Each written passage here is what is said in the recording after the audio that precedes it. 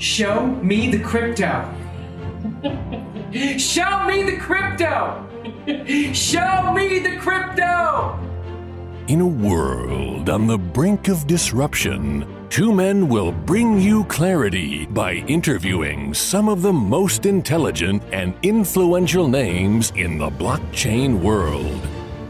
Welcome to Show Me the Crypto with your hosts, Wade Patterson and Ulf Lonergan. Well, hi there, and welcome to Show Me the Crypto. My name's Wade Patterson. And I'm Ulf Lonergan. We're a couple of friends from Canada who love learning about cryptocurrencies and blockchain technology, and we're happy you're along for the ride. Whether you're a crypto virgin or you know your way around the block, we hope our interviews with some of the most intelligent and influential people in the space help deliver you with value. And on this episode, we're joined by Devin Bernard, a full-stack engineer and product manager who was recently involved in the first ever real estate property sale via a non-fungible token. For 36 ETH, Devin purchased TechCrunch founder Michael Arrington's 500 square foot apartment in Kiev, Ukraine, or more specifically, an NFT that represents ownership of that property. The proof of concept sale was the first of its kind and created a legal framework for future property sales that also have a digital representation on the blockchain. Devin, welcome to Show Me the Crypto. Hi, thanks for having me. Yeah, excited to have you on. And so obviously this is a fascinating story, which we want to dive into. But before that, perhaps equally fascinating is your own background. I was reading on LinkedIn that you've been a self-starting hacker since age 13 who went on to simultaneously intern for Microsoft and Google while also running two startups. Can you give us just like your origin story? Like, feel free to go into detail, the long form version of it. Yeah. So grew up in New Hampshire, live free or die. And I grew up in a really small town, and this just is the time where a lot of people started getting computers. I didn't really have access to computers growing up. Eventually I had a relative where their computer was breaking and, they thought it was full of viruses. Like, hey, I'm going to throw it away, but if you can fix it, you can keep it. I'm like, sweet. I was able to fix it, and then I immediately started coding that week. Wow. Yeah. So at 13? Yeah. And so you just gotten your first computer, learned to fix it, and boom, you're right into coding. That's pretty awesome. Yeah. I mean, at the time I was just really excited to make like computer games and stuff like that. They're all really crappy and very low quality games, but you get started somewhere. And then I transitioned into web and a whole bunch of other stuff.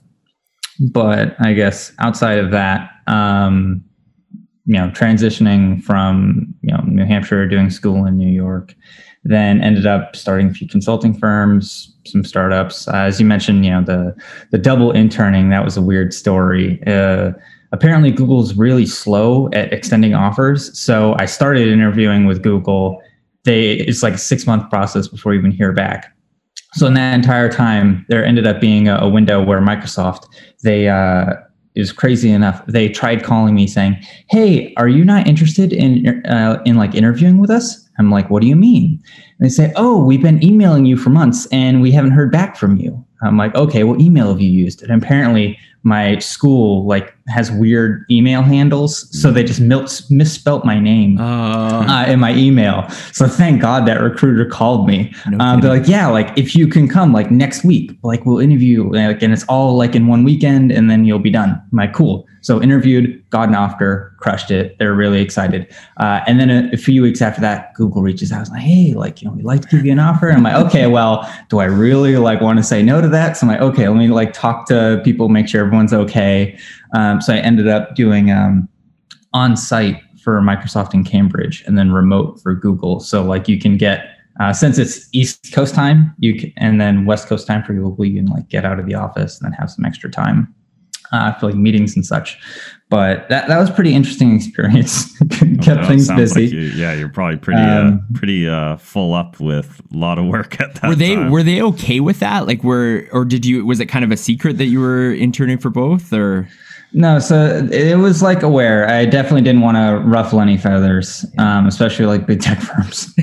So yeah, they're like, "Hey, as long as you when in office, you're doing our stuff. You're not like sharing any of the code. You're not like explaining what you're doing to other people. And like, if you're showing up and your quality is lacking or you're feeling or seeming distracted, then, that'll be a problem. But, if not, okay, you can try it. Right. Yeah. But since then, I've been in San Francisco Bay Area for about 5 years now. I'm doing a lot of work in healthcare and AI. And then in terms of crypto, at what point were you first introduced to the crypto space, and what was your initial impression? Yeah. So I guess throughout school, like let's say 2013, 2014, there was times where I, knew people doing crypto. Some people at my college, co-founded some crypto companies, which have gone on to be pretty successful. So I did a little bit of like trading here and there, nothing crazy long-term holding, which would have been the smart idea in retrospect. I think you're smart at the time doing day trading, but no, it should just help. But anyways, I think I really got more back into it after GameStop. So I was able to ride the GameStop wave, had some fun with that. And then I realized how kind of frustrated or annoyed I was that stock market returns for my portfolio was like near zero. It like over a 3-year period, it dipped down and then broke even. I'm like, hey, that is essentially a waste of time and opportunity cost. Why did I even keep my money in the stock market for 3 years if it just broke even? So I was a little disgruntled from that. I'm like, okay, fine. I don't care if I lose it all. Let me throw it in crypto. And then crypto also goes boom, which was pleasant. So that's all pretty recent then, like what you're referring to when you got back into crypto. Yeah, that was, I guess, like February, March. Right. At what point did you get in on GameStop? Like, how early were you there? Yeah, so the funny thing, I think I didn't follow any of the Reddit stuff initially. I don't do social media that much. But my best friend and roommate, he wrote it for the first day. So he essentially doubled his money. He's like, oh, wow, this is great. Okay, I'm going to stop.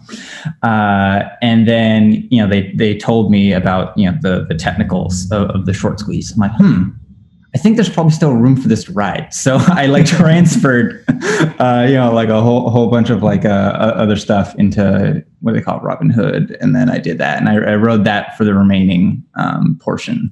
But good for you. That's awesome. That's awesome. I know some people who got in later on, but it was more of just kind of the principle of it. They knew it probably wasn't going to go too much crazy further from there, but it's cool to hear you got in early. Mm-hmm. So jumping into this NFT purchase, because it's just such an interesting story, and that's what we want to focus on here. How did you first hear about the opportunity, and why did it capture your attention?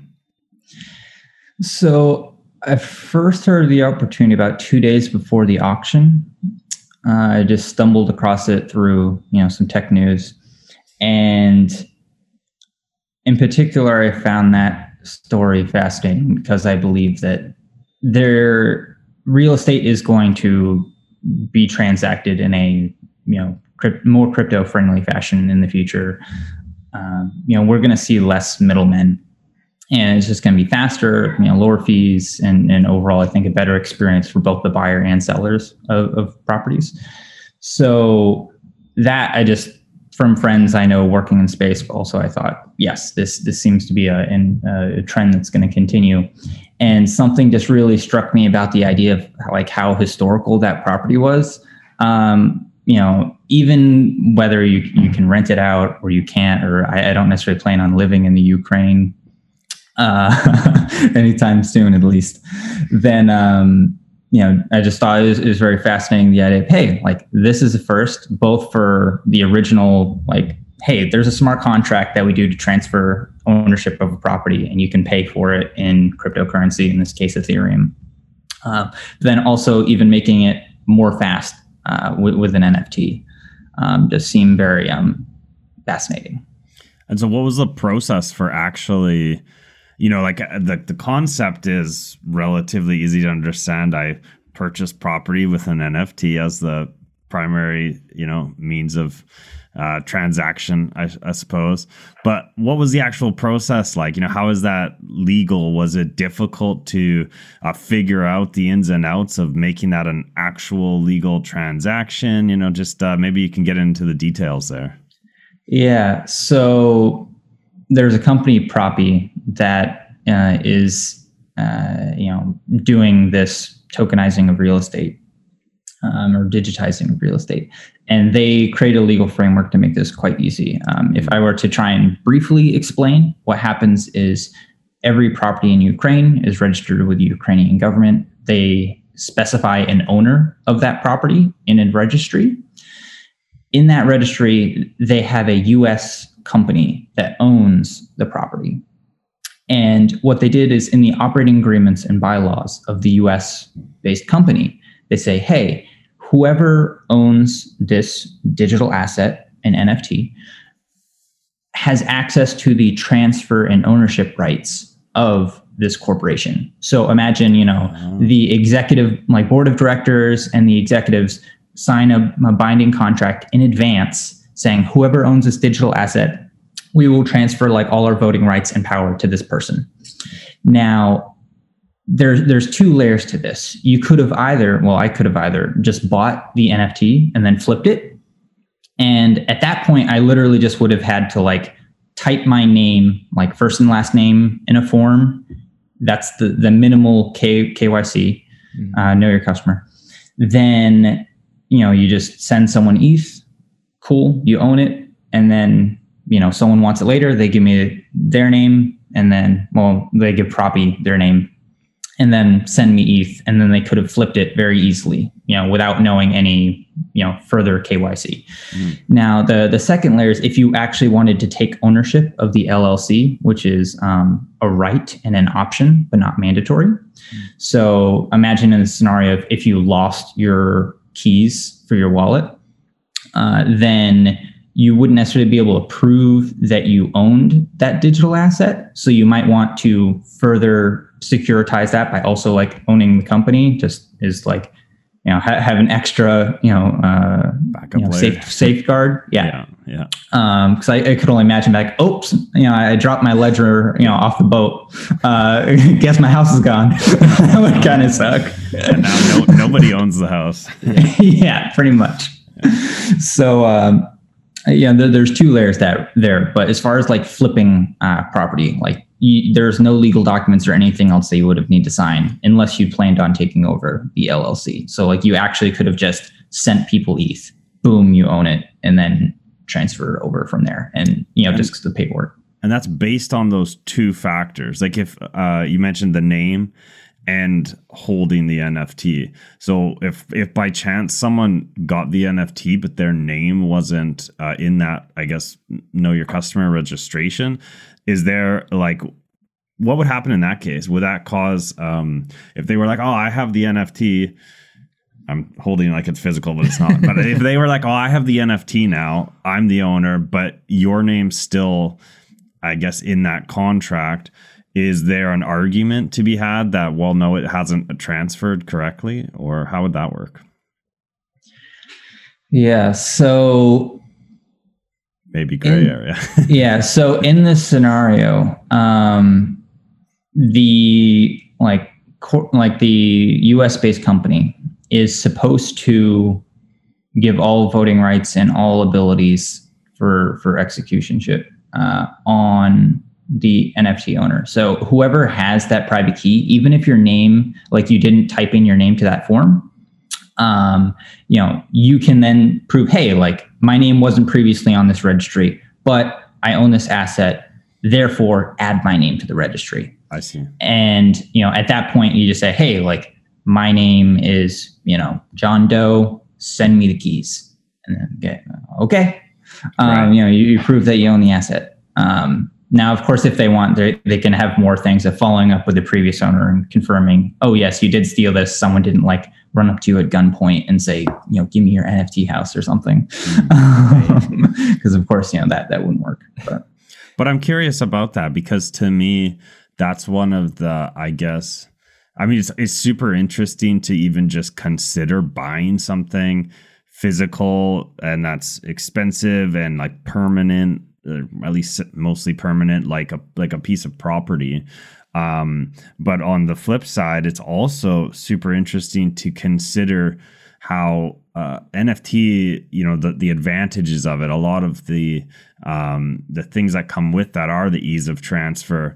And so at some point down the road, like you mentioned, if this is the way of the future and more people start transacting in this way, at some point you would think, there's going to be some sort of criminal or fraudulent activity that will eventually take place. And so it could be a real scenario at some point that someone is held at gunpoint and someone else does take that NFT from them, potentially, if they get access to their private key. Now they have the NFT. And at that point, I suppose, to get away with that, we're talking about something physical, right? So it's like, well, they would have to show their face, right? You can't really hide unless you want to never use this place. So if you are now claiming that you're the owner, I suppose something like that would just go to court like any other, type of crime or something like that. Yeah. So imagine the scenario of like, if someone steals a car, they have full physical ownership of that car. And, you have a paper trail proving the provenance or origin of that car and that they weren't indeed the true owner. So then you go to court, sue them, take it back. So I would guess in this scenario in the future where, people have digital ownership of these properties, then someone, if they were to try and steal it, and even if they successfully stole it, then people could go to, the government saying, okay, well, in your registry, it is tied to this corporation or this individual on paper. You can see that like there is this digital transaction of the asset. That digital transaction was, under duress or was like, somehow not legal. Therefore, like I want to contest this. You prove your case in court and they say, hey, okay, either give it back or, we will, put you in jail or something. And even in that scenario where there wouldn't be jail time, you can, of course, if it is held by a company, you can, through your bylaws, generate a new NFT, burn the original. And, because I technically have the option to sell the property not as an NFT, right? If I just wanted to go the traditional real estate route, I could do that. I would just need to burn the NFT because that, logical chain of ownership now becomes nonsensical. But as far as, people, trying to steal stuff, I think that there is still, of course, the legal court system. Right. So this year, NFTs have been one of the big stories in the crypto space in general. Their popularity going from relatively unknown in the public space to, headlines and crazy amounts being paid for some NFTs that are nothing more than just digital art. There's nothing built into the smart contract, no utility. Looking at the price you paid, 36 ETH, to me seems pretty reasonable. The fact that you're getting an actual, piece of property with it. What are your feelings on the value? Do you think you got a good deal on this? Yeah. So I had a price baked in mind. And, luckily I was able to come in under that price. I assumed going into that auction that it would have gone to some ridiculous figure that, the speculators and the people that are just like, hey, I got in on ETH when it was $10 and now I'm like, I have hundreds of millions of dollars. I'm just going to buy this because I don't care. I wouldn't be surprised if there's a few people out there that were willing to do that. So I thought the property was going to go for like hundreds of thousands, maybe even like $500,000 or whatever. You see these like digital NFT houses that's essentially just a VR experience that sell for $500,000, which, I would speculate, hey, everyone puts different value on stuff. So fine, if you value it that much, great. I wouldn't. When I was speaking with Michael Arrington, he mentioned that he was appreciative of the fact that the price came, within a multiple of regular real estate pricing, because I think if we were to have this price of the house for, millions and millions of dollars, like something like way above market rate, then it would have almost taken away some of the grounded reality of, hey, this is like the future of real estate and like how we just plan on transacting properties. It's not, as much as a gimmick thing. Yeah. So I feel like if it were to go to speculative pricing instead of something more based in, hey, this is like a realistic value for the property, then that would have kind of made it more gimmicky, which is maybe why they had it be a little less of a mainstream thing, because they only announced the auction a week in advance. So, if they wanted, they could have set it, super far in the future and probably got a lot of more bidders. What about the fact that it's in Kiev? I mean, just in general, buying a property that's in a different country across an ocean, is there any difficulties you foresee in managing a property that isn't close to home? And have you ever been to Kiev? Do you plan to go out there? So I have not yet been to Kiev. I plan on going there soon, of course, to set up the place for short-term rentals. And of course, it'd be fun to see the place. But as far as I think most real estate investors would probably consider of, there are property managers and a lot of remote services that you can do, whether it's, hey, a different part of the United States or a different country. Of course, going international, there's going to be other like tax and other implications. I assume my taxes are going to become stupid because of this. Hopefully not. But whatever. Yeah, we'll see. I'll try and get people to figure out as best they can. But as far as, taking care of a property and renting out, like there are people that you can pay, percentage management fee to do that. And as far as, buying something international, I would say not being able to see the property. Like I only learned the address of the property after I already bought it. So I'm like, I hope it's real. I'm pretty sure it's real, but I'm not 100% certain.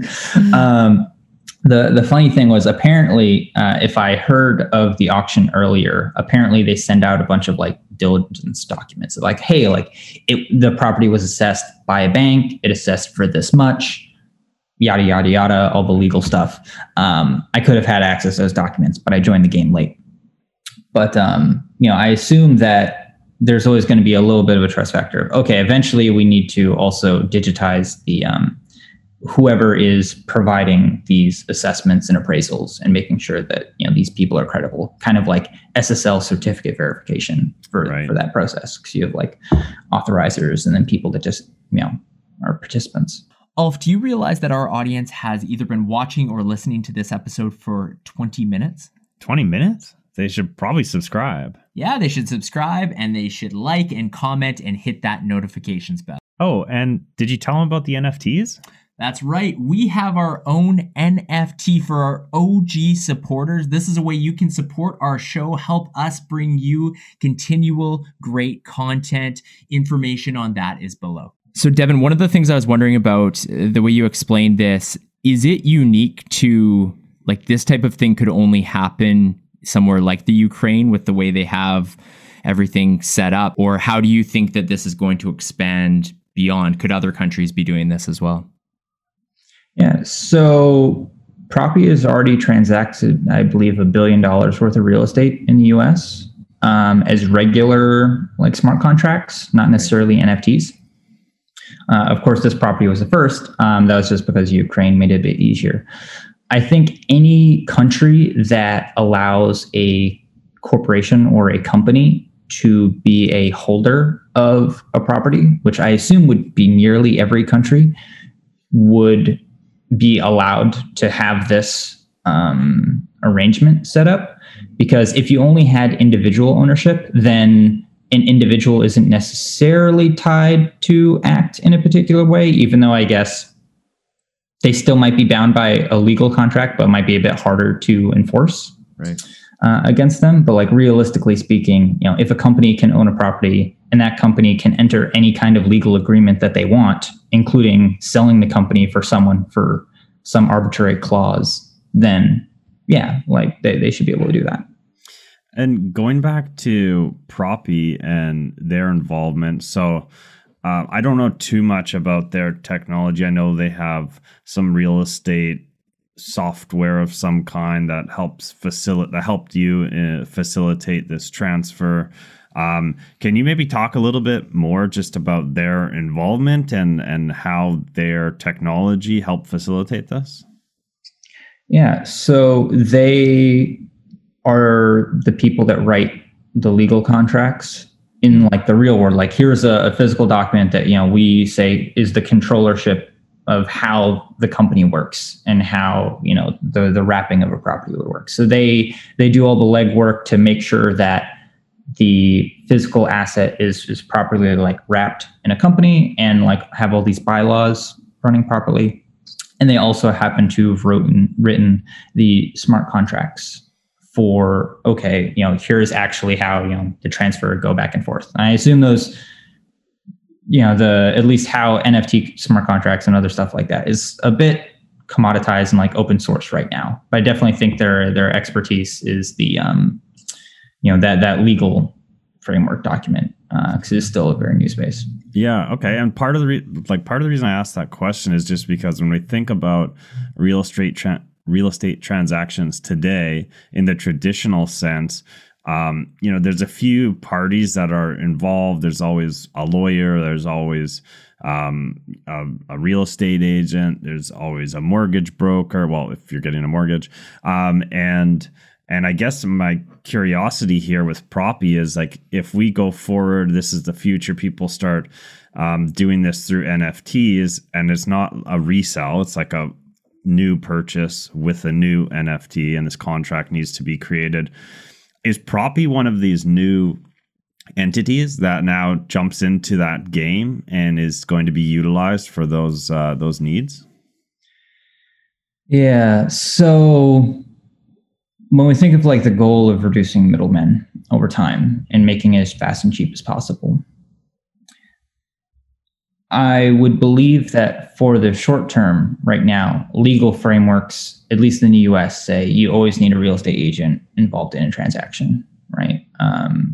Which that seems pretty arbitrary. Like if I want to have less of a good deal and like less protecting of my decision making, like I shouldn't necessarily be forced to employ a real estate agent if I want to make a bad decision.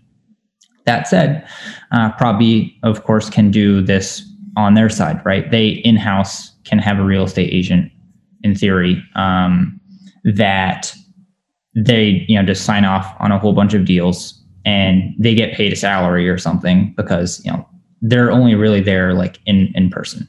Or sorry, like, as more of a technicality, at least for the short term. Now, of course, I'm sure like, I don't actually know what their employment setup, if they have these real estate agents and like what exactly they do. But like in theory, like that could just be a very token role. And assuming over time, as we realize, hey, like if we can just have one arbitrary real estate agent that signs off on thousands of transactions, a week, then okay, that cost part is pretty much down. And then hopefully regulations would eventually catch up and say, okay, well, I guess we don't actually need a real estate agent because like they're really not doing anything right now.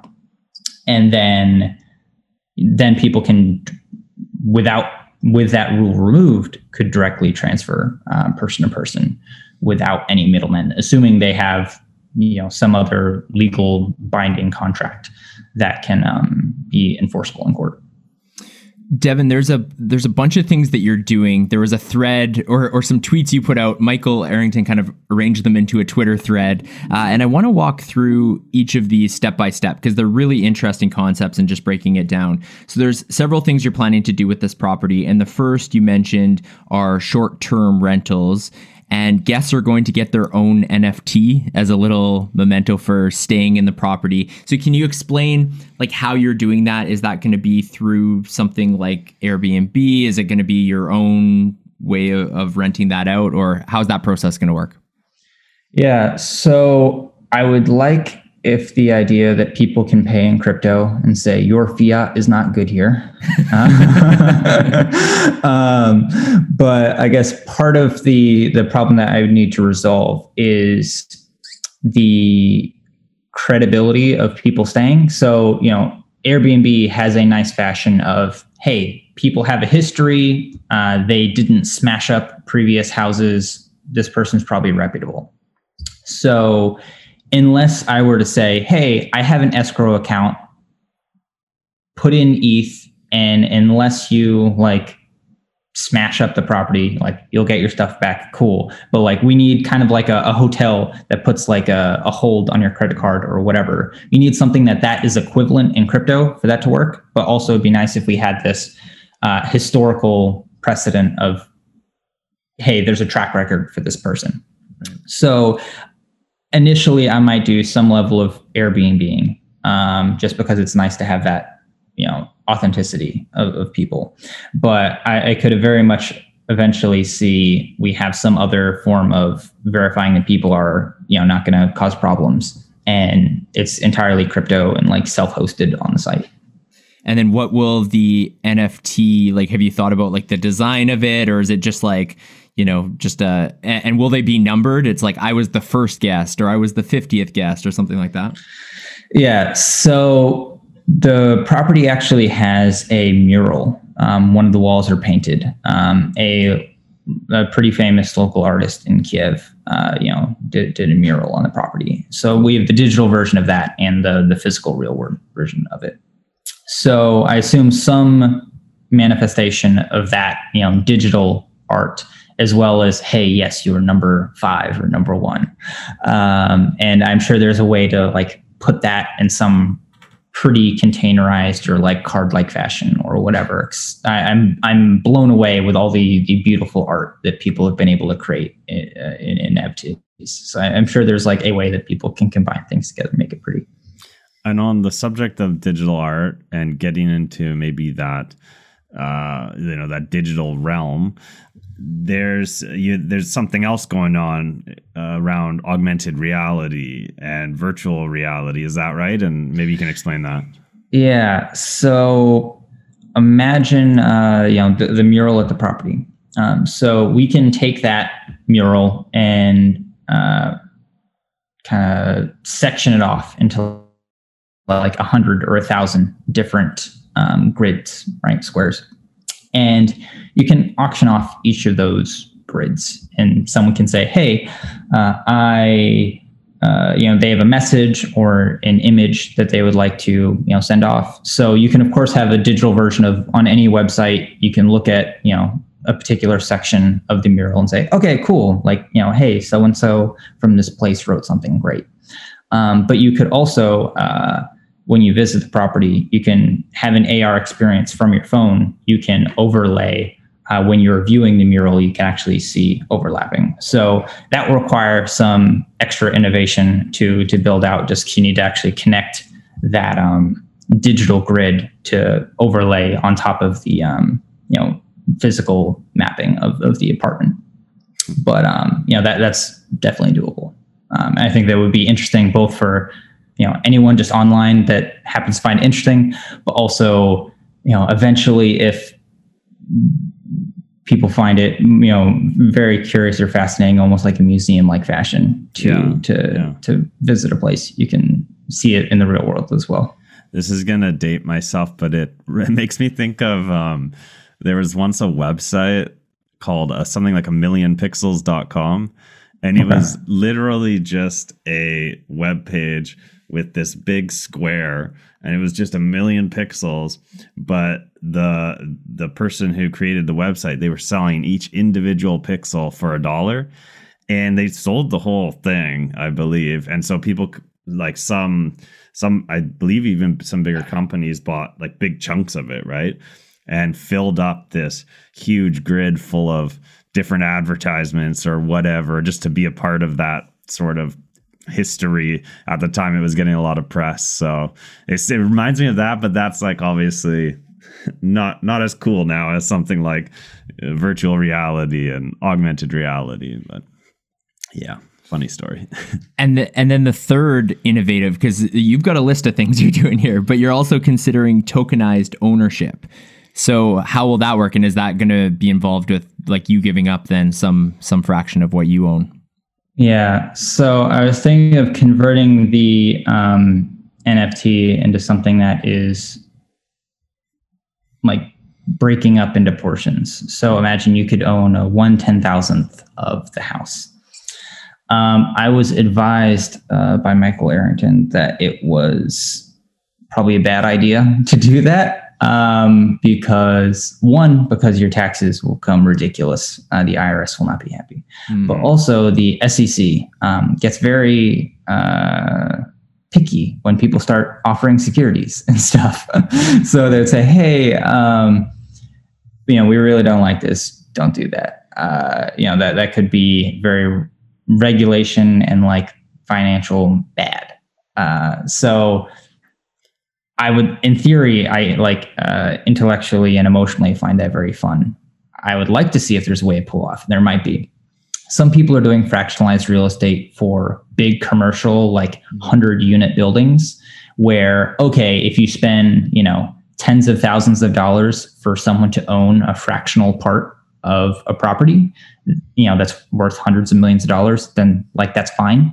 But spending tens of thousands of dollars for legal paperwork for something that's worth like $100 or $1,000, your slice of something, doesn't really make sense. So if there's a way to make sure that ownership is like legally maintained and the SEC wouldn't go crazy about it, because this is still all very new, and it's not legally problematic or expensive for folks, then sure, we could explore that. But apparently that's might be too on the bleeding part of bleeding edge. So yeah, it sounds a little bit dicey for sure. And then the fourth thing is a crypto mortgage. So you've already, obviously you can afford, you've gotten the property, you've paid it outright, but you're still considering a crypto mortgage. So how will that work? And what company is it that's offering a crypto mortgage? Yeah, so it's Helios Lending. They will essentially say for any digital asset, they can get a value of that asset and then provide you, crypto in the form of, mortgaging that asset. So you could do it in things that aren't even houses, right? Like if you happen to have, let's say, maybe CryptoPunks is too speculative of a value, but for any particular digital asset, they can get a value what they think is fair market, and then say, okay, hey, we'll lend you this amount, pay us back over this time horizon with this interest rate. If you don't, we'll seize the asset. Seems pretty fair. Is it primarily just NFTs that they do that with then? So I think there's like a area that they're expanding in. I think they've done other kind of more traditional lendings in the past.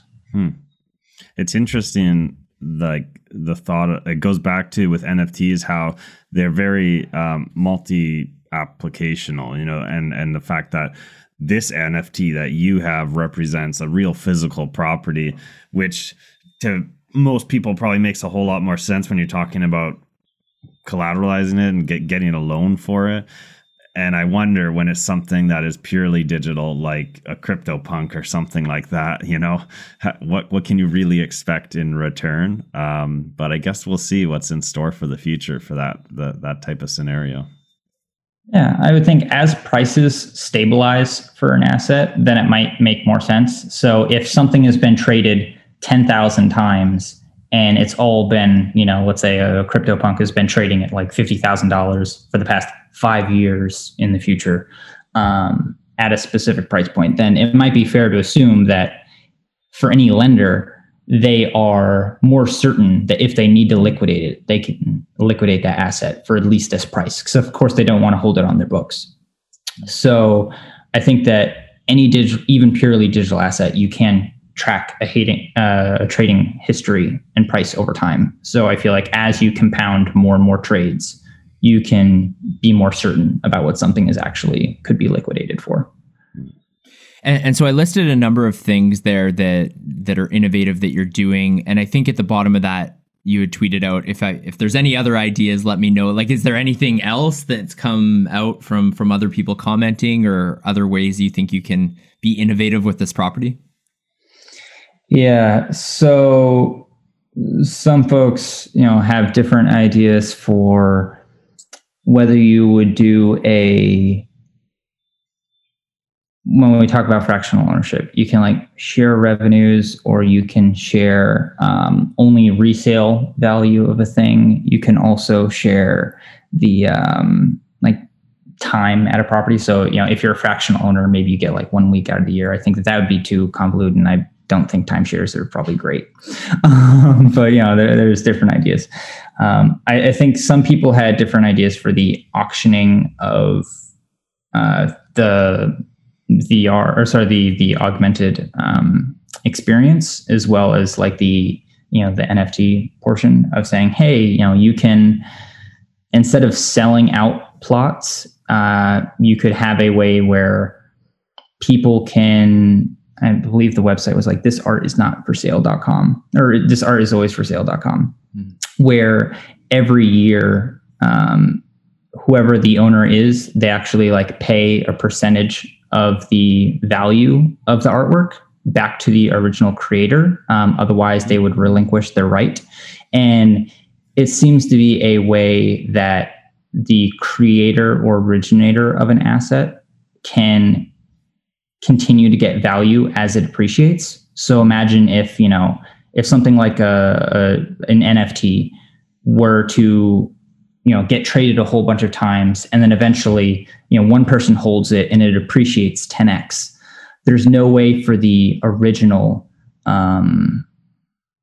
creator or artist to, get their cut of that appreciation. Right.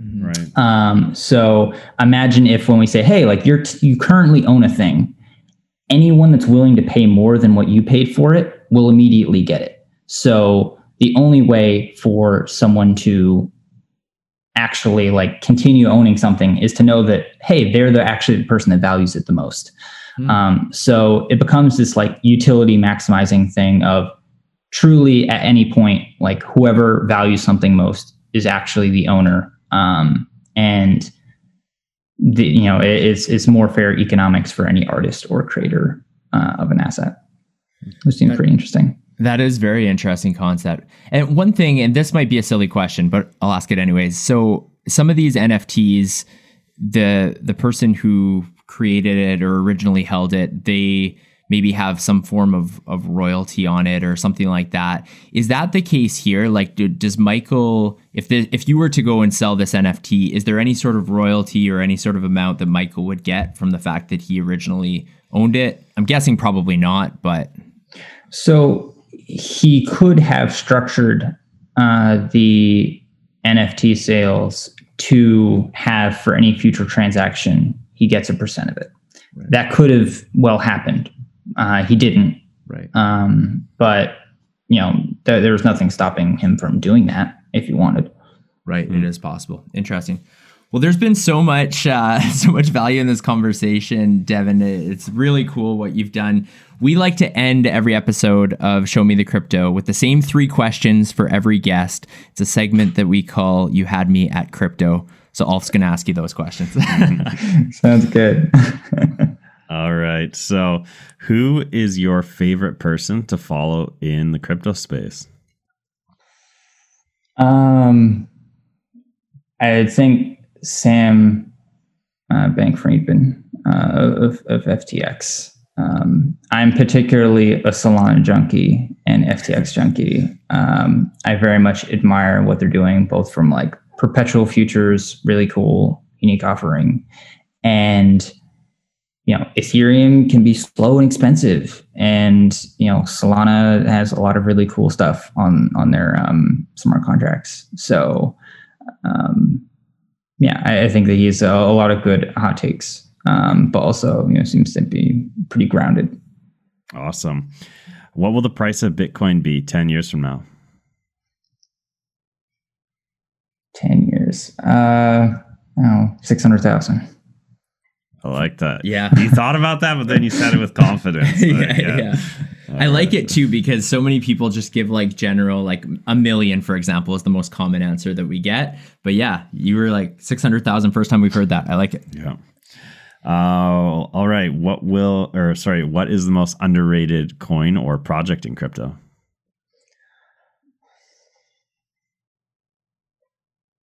I have 2 in mind, but it's hard to pick between them. You can say both. Okay. I think first Solana. A lot of people don't know about it, even though like the transaction speed and the amount of volume that they've already processed is they've already processed 50x the volume of Ethereum has ever done, and they're like 1,000 times faster. It's insane. Wow. They already have a bunch of apps running on their blockchain, but of course it takes more time for a developer community to grow. So I think that is just going to be like a very pressing force going forward. Like people always joke around about like, this is an Ethereum killer. And like, I'm sure there's a bunch of other really cool like smart contract stuff out there. But as far as these people, they're really smart and, seem to have something and they actually show success. The other coin that I always find interesting is mobile coin. So it is essentially a privacy token where we say, hey, I want to give you money. I want to make sure that only you and I know about it. No one else can know. And, there's a few other privacy coins out there. But, I think mobile coin seems to be implemented the best. Also, it is advised by the founder of Signal. So, this seems to be a coin that is, how should I say, like mobile coin is the only cryptocurrency implemented in Signal Messenger. So many messaging applications have been trying to add a cryptocurrency or a way to send payments between people. And we know Signal is probably one of the most reputable, private messaging applications. And right now they have it live only for UK phone numbers, but people in the UK can privately, receive and send value between people. And eventually that will, roll out to other countries as well. But I've been very excited about that project since hearing of it. Super interesting. Well, this has been an awesome conversation, Devin. Thank you so much for joining us on this episode of Show Me the Crypto. Yeah. Thanks for having me, guys. It's been a fun time. Thank you for listening to Show Me the Crypto. Please make sure to subscribe as well as rate and review this podcast.